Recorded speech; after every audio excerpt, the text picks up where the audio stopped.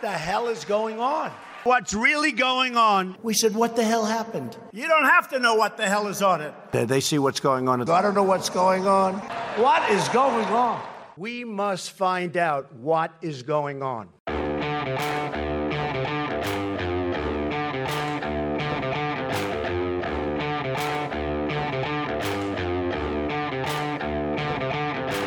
Hi, I'm Danielle Petka. I'm Mark Thiessen. Welcome to our podcast, What the Hell is Going On? Mark, what the hell is going on? Other than the obvious. Well, what the hell is going on is there's an election, obviously, and one of the big issues in that election is energy. We have a situation where the United States has become an energy superpower, and the reason is because of the boom in fracked oil and natural gas. That has not just put us on the path to energy independence, but also made us a major exporter of energy around the world. That has huge national security implications. You know, people who are concerned about wars in the Middle East, why are we so concerned about the Middle East beyond the issue of human rights and all the rest of it, is because energy security, right? Russia has tried to use energy to squeeze the necks of the Baltic states and the countries in Eastern Europe as a tool. Well, American energy exports help with that. Any part of the world where you look, our emergence as an energy superpower has had positive impact on American foreign policy and our interests. And we now have a debate in the campaign over whether we should continue to invest in fracked oil and natural gas, or whether, as Joe Biden wants, we should get rid of fracking and eliminate fossil fuels. So what do you think, Danny? You know, I mean, it's a very, it's obviously not as black and white an issue as fracking or no fracking. There are environmental considerations that we care about. And what we see is that fracking has caused no small amount of controversy. But if you talk about the benefits, and I think you laid them out very importantly, the fact that we're not dependent on Saudi Arabia, on Russia, the fact that we are, in fact, able to help control the price of oil and gas globally has genuine implications, for example, for European dependence on Russian oil and gas, Ukrainian dependence on Russian oil and gas, on our need and dependence on OPEC countries. So all of those things give us a lot of leverage, but I think there are downstream elements of this that we forget about. People say to themselves, you don't need, one of my favorite Upper West Side comments, you don't need to have that gas guzzling, disgusting car. You can just buy a Tesla. And the answer is, well, A, no, that's not right. But also, where does electricity come from? Where do Tesla's parts come from? Where do the parts that make all those windmills come from? You need to use rare earths, which come from China, in order to be able to make these hugely expensive windmills. We can't have a conversation without using the label, climate denier or, slave to the oil industry. And there's no middle ground. It's pathetic. Well, it's funny, as you mentioned Tesla, as my daughter's hockey coach got a Tesla, and I'd always tease him and say, how do you like your coal-powered car? It's like the old steam engine, shoveling coal in there to get your car moving, But so I'm sure she spent lots of time on the bench paying for that comment. I'm sure she did. That's only the beginning of ways that she's paid for me. But the thing is that, look, we obviously over time, through the free enterprise system, are going to transition to renewable energy because that's what free markets do. They find the most efficient ways to do things and the cleanest ways to do things, and people have a value on clean energy. And so that's a good thing. And the whole push for clean energy, at least on the right, started not because of global warming, but because of dependence on Saudi Arabia after the Persian Gulf War, and then all the troubles we had in the Middle East in the last decades. A lot of conservatives said we should get behind clean energy because that'll make us less dependent. And then along came fracking, which got us there a lot faster. And so energy independence is a national security imperative. And if you think back during the Cold War, one of the things that made us a superpower was our nuclear arsenal. We were a nuclear superpower. Today, we're an energy superpower. And just as it was insane in the 1980s, the nuclear disarmament movement that wanted us to unilaterally give up our nuclear weapons or get rid of that advantage that kept the Soviet Union in check, today we have a energy disarmament movement on the left. And no, we should all give it up and have the Green New Deal. And we have to get rid of fossil fuels. Yeah, well, we'll get rid of fossil fuels eventually over time through innovation. But right now, we've got this fracking moment where we are an energy superpower, and it's advantaging us vis-a-vis Iran, vis-a-vis Russia, even vis-a-vis China and a lot of our adversaries around the world. And why on earth would we want to give that up? Well, I mean, I agree with you in the sense that there should be a very reasoned discussion about it. You know, when we look at... I thought that was very reasonable. Well, I mean, look, you know, you laid out all of the advantages. I think there are people who have environmental concerns, although they haven't been borne out by actual science. People have concerns about oil exploration in national preserves, and I understand all those things. I really do. And I as I said, I wish we could have a rational conversation, because I think, you know, look, I think that when you talk about renewables, we have to give credit to people who have been pushing hard on the environment. Yes, of course, the market takes us places because renewables are better for us in the long term. But people who care about these things have a role to play. The problem is that there is this monomaniacal attitude towards all of this, as if somehow there was a magical answer. You know, that it's basically you either give it up or you're, you know, ExxonMobil after spilling oil and killing ducks and eagles and things like that. And there's no middle ground. If we look at what's happened to our friends, the Europeans, what we see is that they are absolutely trapped at Russia's mercy.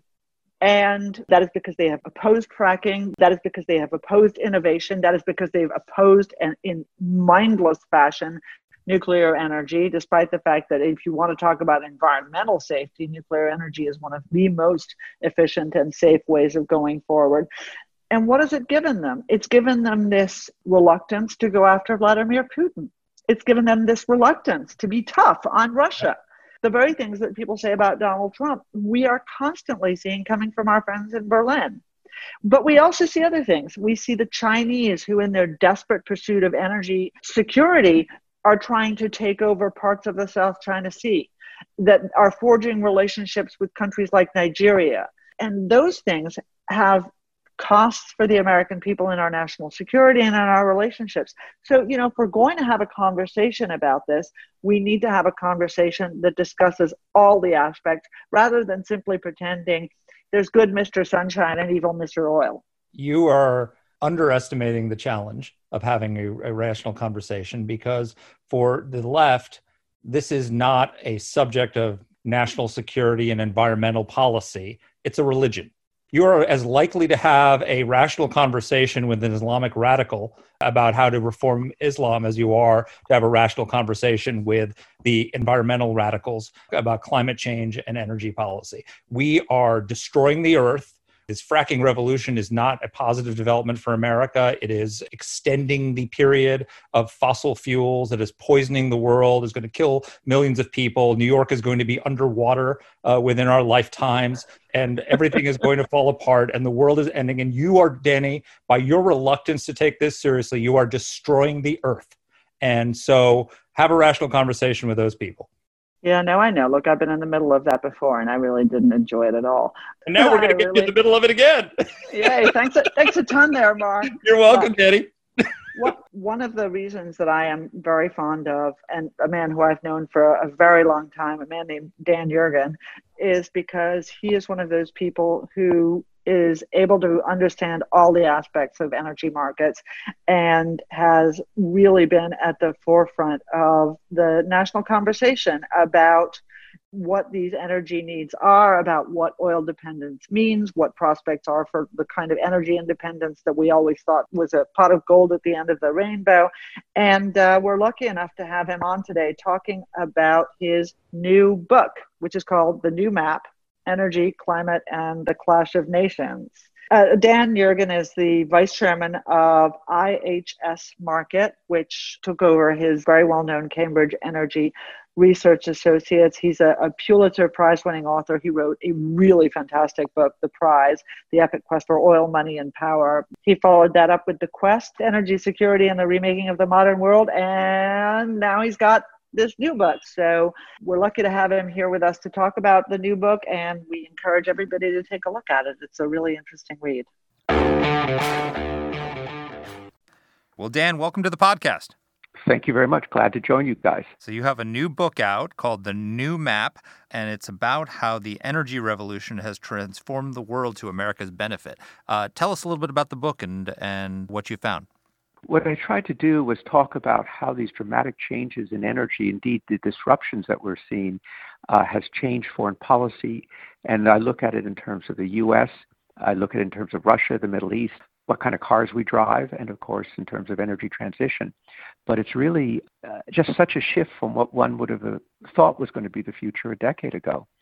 And one of the major changes is the change in the position of the United States in the world. You know, when I became a Dan Yergin fan was after reading The Prize. I wonder whether you think that oil or oil and gas remains a prize today. So much has changed. Well, I think yes, we've gone from The Prize to The Quest and now the map of the future. And I think oil and gas remain major parts of the energy mix, but the energy mix is going to be different. And I think that this change in the position of the U.S. is very significant. You used to think of the world as OPEC versus non-OPEC. Now it's a world of the big three, and U.S., Russia, and Saudi Arabia, the world's largest oil producers. Who thought the U.S. would be the world's largest oil producer once again? Well, tell us a little bit about the premise and what's happened in the world that has made the U.S. the world's oil producer, because, there's a lot of people pushing for renewable energy and we have this in the political campaign now where the Democrats want to get rid of fracking and get rid of fossil fuels and wean us off of this over time. It's actually fracking that has put us in this position, isn't it? So that's right. The U.S. now, just the month before COVID really struck in the U.S., was 13 million barrels a day, well ahead of Saudi Arabia, well ahead of Russia. And this shale revolution, if we can, for the term to describe fracking, the impact has been felt not only in terms of oil supply, but it's created manufacturing jobs in Michigan. It's saved several $100 billion on our trade balance. It's been an important source of government revenues. It's created several million jobs. And it's also given the U.S. a flexibility and a status in the world that it hasn't had for decades. We want you to take us around the world, and we'll get to that in a minute. We'll talk about how it's affected the Middle East policy, how it's affecting our policy with Russia. But let's stay domestic for a second. The Democratic Party wants to pass a Green New Deal, which would dramatically reduce our use of fossil fuels. Would that have a dangerous impact on our national security? We're certainly going to see if there's a Biden presidency, he's out there with a $2 trillion climate plan, which is aimed at, quote, getting us net zero carbon by 2050. These are very lofty goals because sometimes people don't look at the numbers. As we speak today, fossil fuels provide 80% of our energy. There are 280 million cars in the U.S. and about 279 run on gasoline. And wind and solar are about 3.7% of our energy. So there's a gap, I think, between ambition on that part and the reality of the energy system. And, the U.S. has this kind of key role today that diminishing it would change it. And what people aren't looking at much, I think, that's very important is how the supply chains for renewables work. And they don't just run through the United States, they run across oceans. I'm fascinated when I think about hostility to fracking. Why is there this left-right divide? You talk about it in very functional terms in your book, and it has been a revolution and it has been transformative, not just putting the U.S. at the pinnacle of the oil market, but also creating jobs, lowering the price of oil and gas, taking power away from those who sought to wield it through their sales of oil and gas. We can talk about Iran, talk about even Russia. Why is this so controversial? Danny, that's a question that I actually scratch my own head when I hear some of the politicians say, we want to ban fracking. I want to say, why? The beneficiaries of banning fracking would be Russia and Saudi Arabia, who would fill the gap that will be created in the market. And I think about the fact that when, let's say, somebody, a prominent political figure goes into the hospital to have a stent put into his heart, most of the tools that are used in the hospital room and equipment is plastics. The tools that put the stent into his heart are plastic. You ban fracking, well, how are you going to put a stent in your heart next time? And I think people just don't understand. I want to say to people, you take Tylenol. Have you ever taken Tylenol? Tylenol is an oil product. I just struggle to understand the gap between the slogan and the reality, and it gets to that why question. I think it's emotional. It rouses the population or part of their base, and maybe also just because, unfortunately, the word fracking itself kind of sounds negative, and maybe if some other term had been used, like hydraulic fracturing or well stimulation, you wouldn't have people out there on the campaign trail saying, "I'm against well stimulation." It doesn't fit on a bumper sticker, that's for sure. But it's being against fracking. I think it's just puzzling and, not thinking through what the consequences of it would be. So, when I was a speechwriter in the Bush administration and we'd write about energy policy, it was always forbidden to use the word energy independence because that was unattainable. We could never be energy independent. We're becoming pretty energy independent, wouldn't you say? And how has that transformed our national security policy, that growing energy independence? Well, it's quite striking. I'm struck by what you say because that's true. Because it sort of seemed, what's the point of talking about energy independence? And at the time it seemed, well, we should just be talking about could be energy less dependence. Yeah. But now, we're not there. We were pretty close. Production's gone down, but essentially we're almost there. And because we produce one kind of oil and import another for our refineries, we're actually one of the world's major exporters of oil. One of the major customers for our oil exports today happens to be China. You would not have expected that a few years ago. And in fact, that figures in that phase one of the Trump trade deal with China is exports of energy. So, I've seen it up close in terms of the relationship with India. There are more than one dimension to our relationships with India. India is in a tense situation with China right now. But in a very concrete way, exports of U.S. LNG, liquefied natural gas, and oil to India have created a kind of tangibility to the relationship that was not there before and have given us a whole new dimension of that relationship. And that's just one example. Another example, whether you agree with the Obama approach to Iran or the Trump approach or what might be a Biden approach, none of those approaches would work if the U.S. was still back in that condition, Mark, that you described where we were a heavily imported oil. The Iranians never thought the sanctions that Obama put in place would work because they thought the world needed the oil, but it turned out that Iranian oil was replaced by U.S. oil. So those are just two examples. And, one of the major critics of U.S. shale development is somebody who lives in Moscow named Vladimir Putin, who doesn't like shale because he sees it as bolstering U.S. foreign policy. So outside the U.S., I find South Korea, they like this because it gives them alternatives in terms of dependence on, that they can turn to U.S. for LNG. So you go to other countries and you find, in fact, they think the shale revolution is very significant politically, but that kind of gets lost in the domestic political debates. So one of the things that you talk about in the new map is the impact that oil and gas and obviously the keenness to dominate it has had on China, on the Middle East and Russia. But talk a little bit particularly about the South China Sea, an area where there's been so much tension and a huge, huge passageway for, trillions in global trade. What's the oil and gas role there for the People's Republic of China?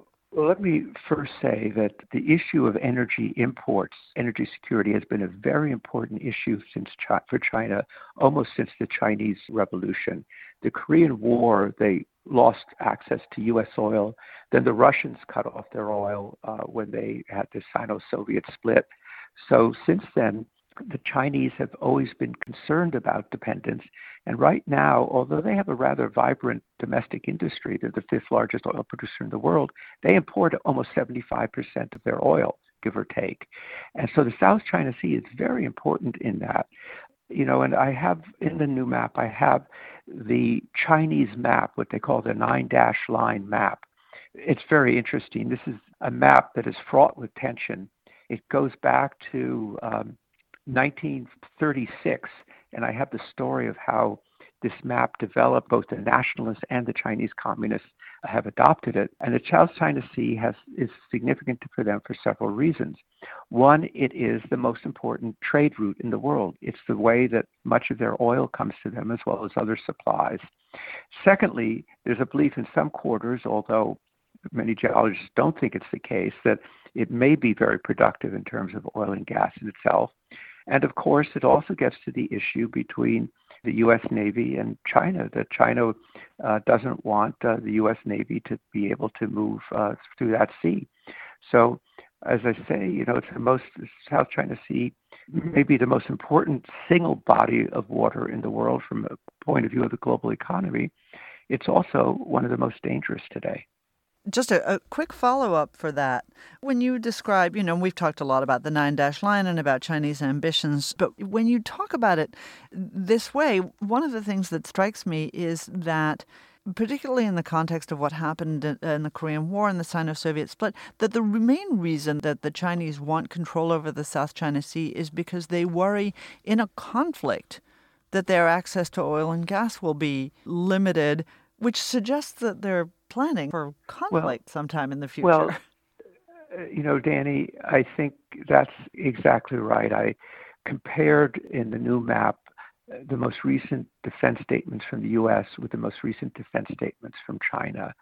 And of course, what stands out there is Taiwan, and a question, which has been out there for such a long time. In the event of something happening with Taiwan, you say, what's the scenario the Chinese have worked on the most? That's probably the one. And therefore, the ability of the U.S. Navy to respond in the South China Sea and the Strait of Malacca. In the book, I talk about what's called the Malacca Dilemma, that strait through which leads into the South China Sea. That's what they worry about.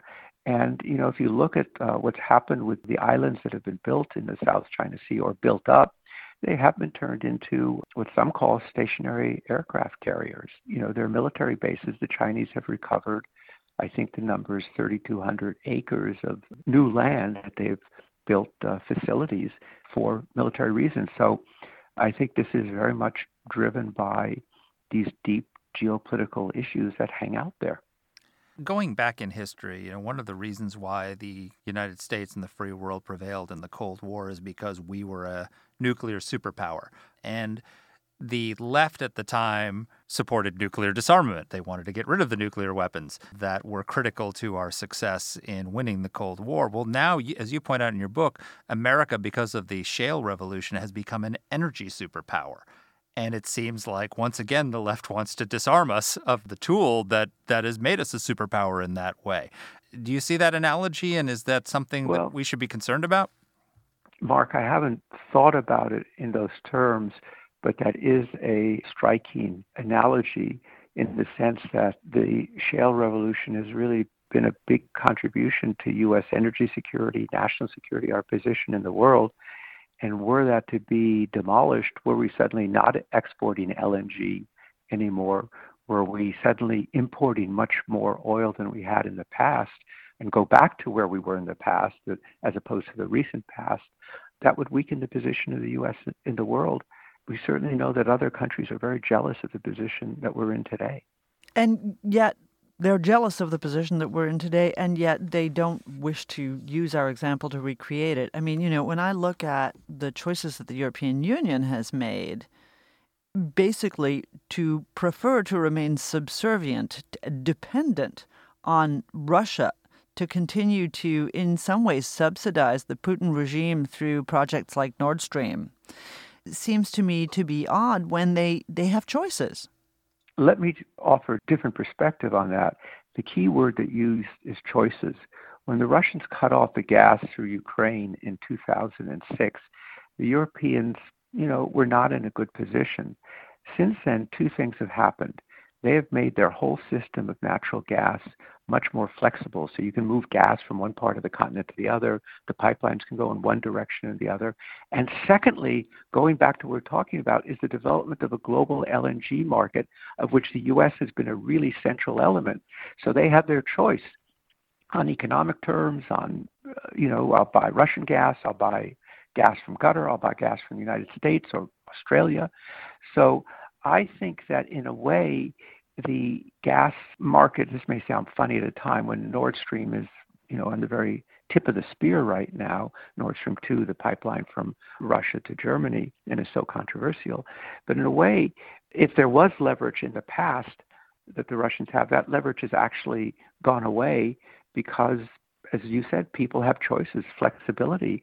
And you see that Gazprom has to bring down its prices to stay competitive. So it's more of a market. But of course, right now, it's become intensely political again, and with that focus on Nord Stream 2.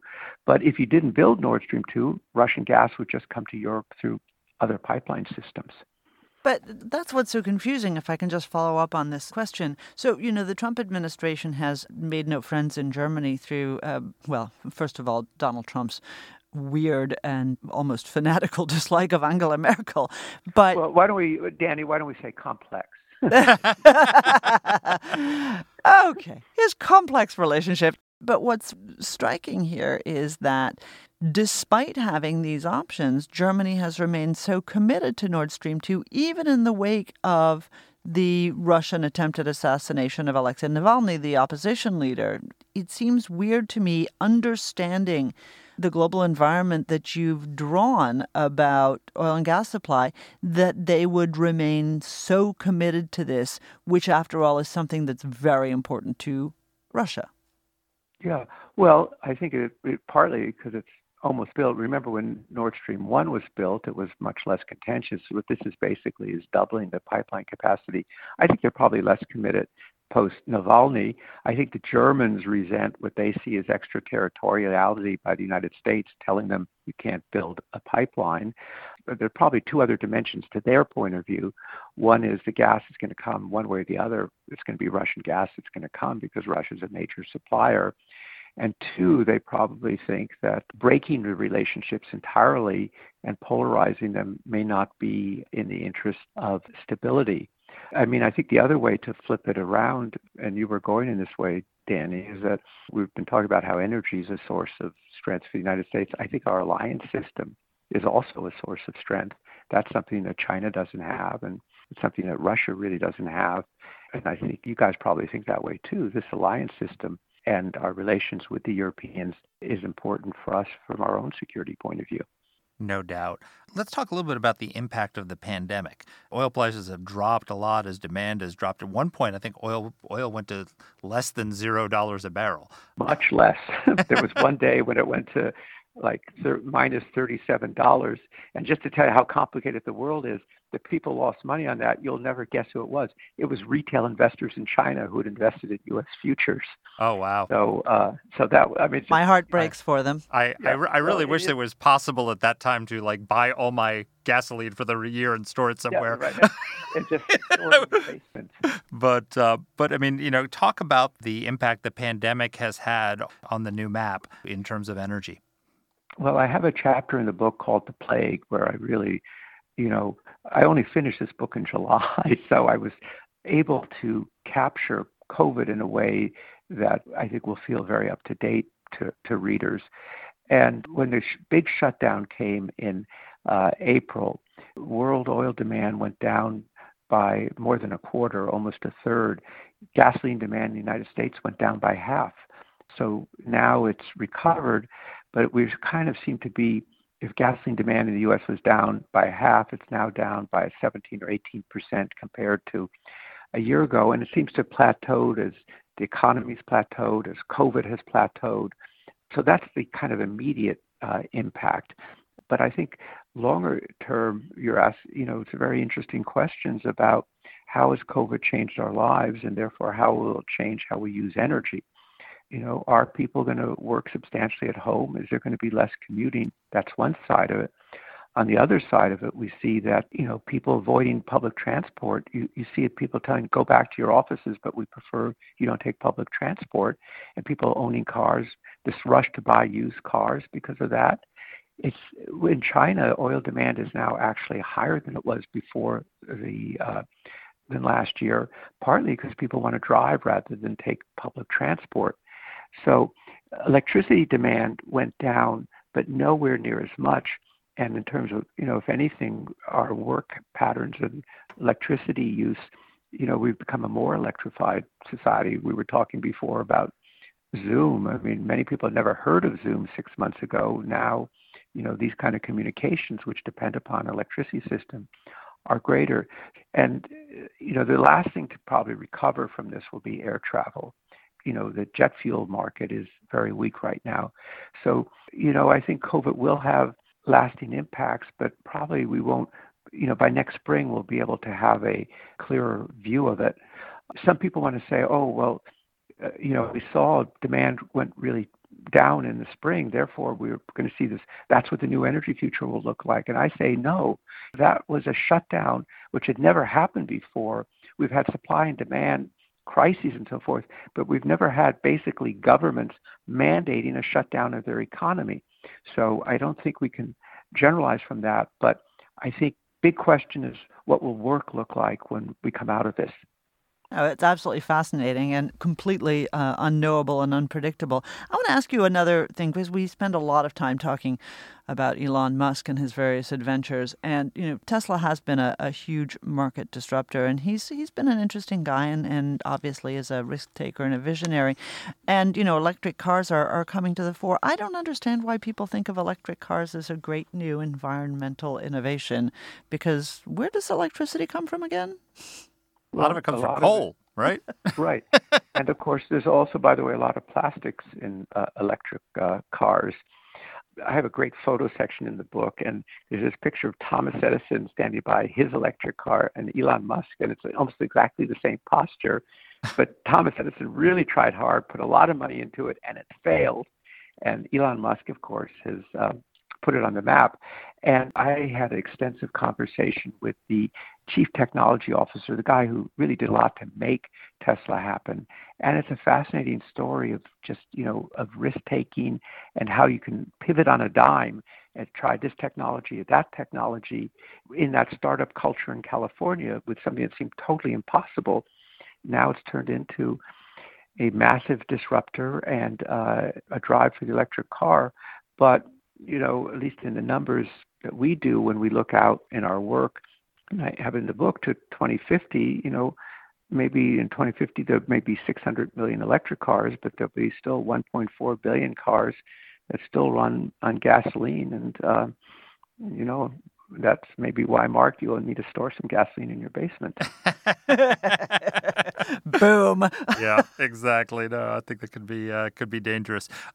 How long will it be, in your view, until renewable energy becomes economically viable enough to overtake and replace fossil fuels? How long, you've made the case that at least, people have an argument for that climate change is a great threat, and so therefore we need to speed this transition. But you've made a case that the shale revolution and our energy independence that's resulted has put us in a really strong geopolitical position.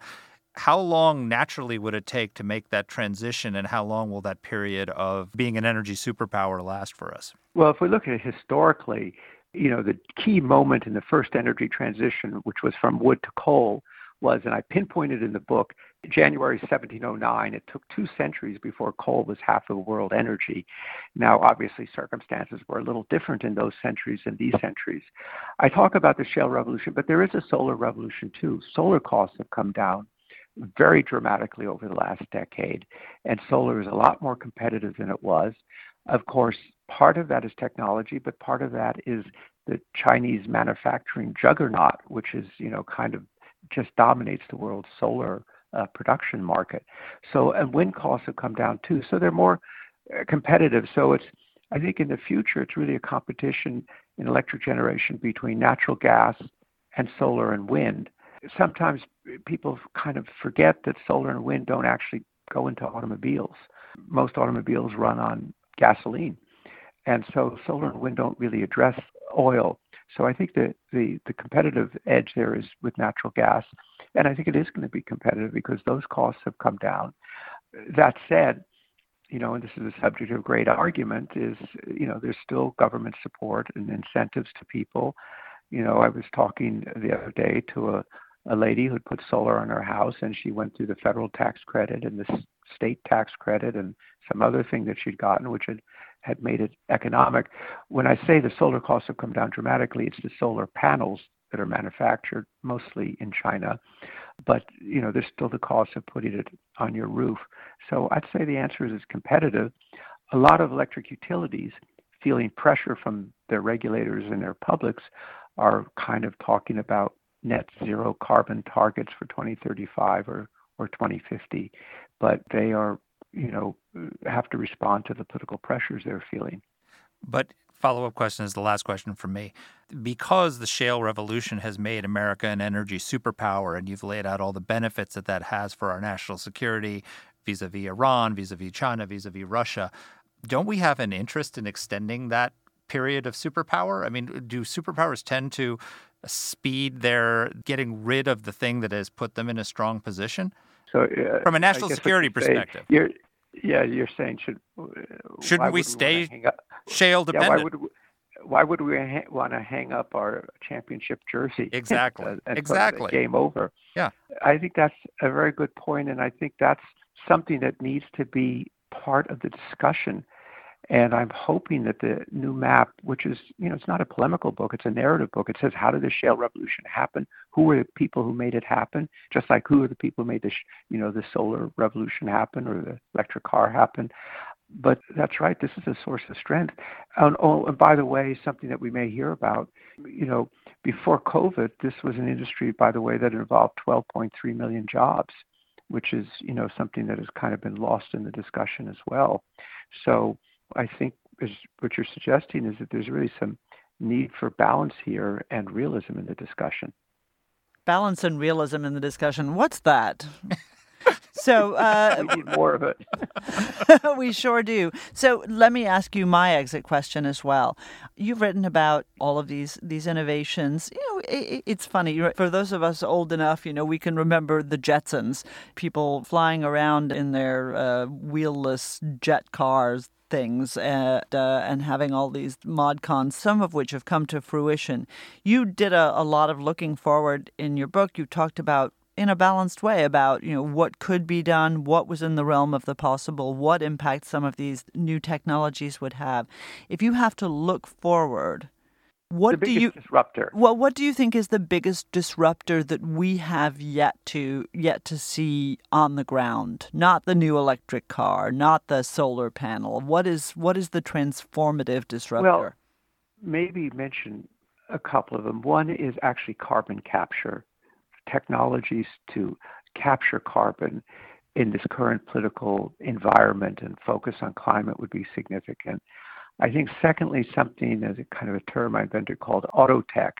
If you combine electric cars with ride hailing, which will come back after the COVID, combine it with autonomous vehicles and a merger of sort of Silicon Valley and automotive companies into, where you don't own a car anymore and the autonomous vehicle just picks you up when you need it. I think those are two of them, but let's get to the Jetsons and, your personal flying taxi. One of the people in the book is a guy named Sebastian Thrun, who started off developing robots to be guides in a museum. He's the guy, one of the two pioneers of autonomous vehicles, and we're going to see, more of them coming. And there's this fabulous book of him when he won this great race for the autonomous vehicles. And so when I saw him for the book, when I was finishing the book, I asked him, what are you working on now? He said, he's not doing autonomous cars, self-driving cars anymore. He's now doing self-flying airplanes, autonomous air taxis. So I thought to myself, well, that does sound like the Jetsons. So maybe we'll see those in your neighborhood in the not too distant future. So maybe that cartoon series from long ago will be prophetic about our future. Finally, George Jetson will have his day. Ruh-roh, Roy. Well, this is a wonderful book. We commend it to everybody. The New Map, Energy, Climate, and the Clash of Nations. Thank you, Dan, so much for being with us. It was great to be with both of you. Thank you. And I have a self-driving taxi waiting for me, so I better hop in. Careful. Thanks a ton, Dan. This was great. We have the author of The New Map and the prize. And the prize, as far as I can tell, is America is an energy superpower.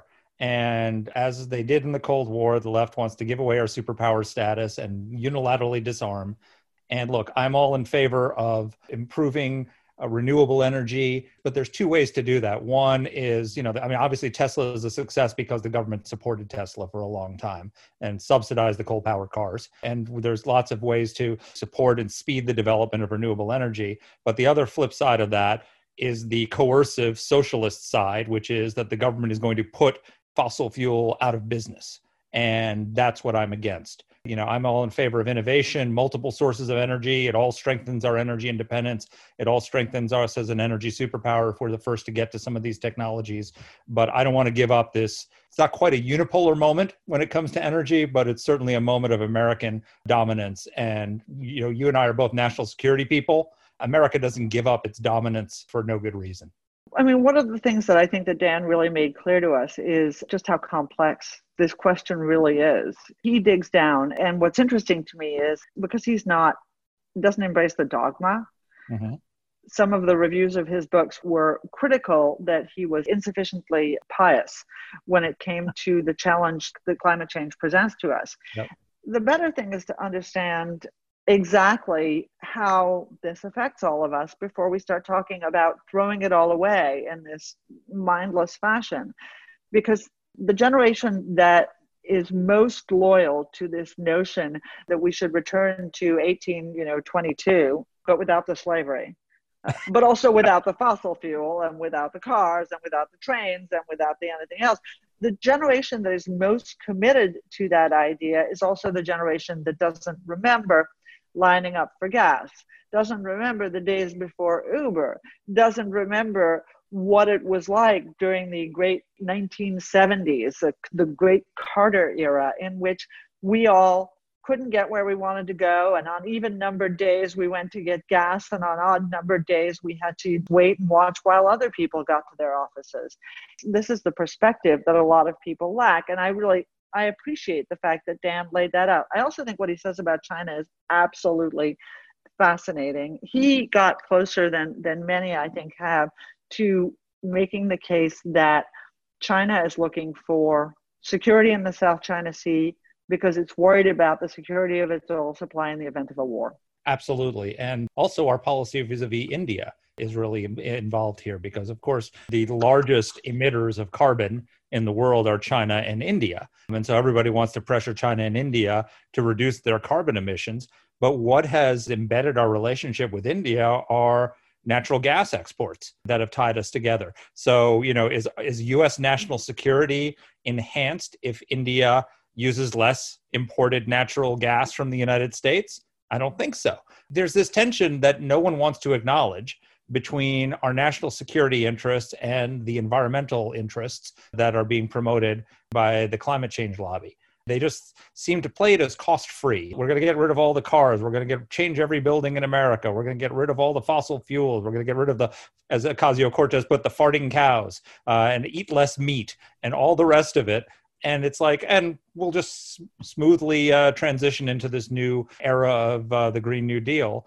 And the reality is not only will it hurt us economically, not only would it put millions of Americans who work in the energy industry and the fossil fuel industry out of work, but it will harm our national security in a lot of ways. And I think that any rational discussion, if we're going to have one, has to take that balance into account.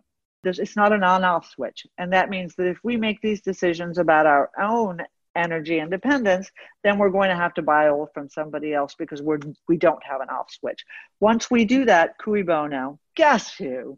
Yes, it's the Russians and the Saudis, the very people who Trump is always accused of pandering to, in fact, will be the ones who benefit the most from any precipitous decisions made by the United States about its own energy independence.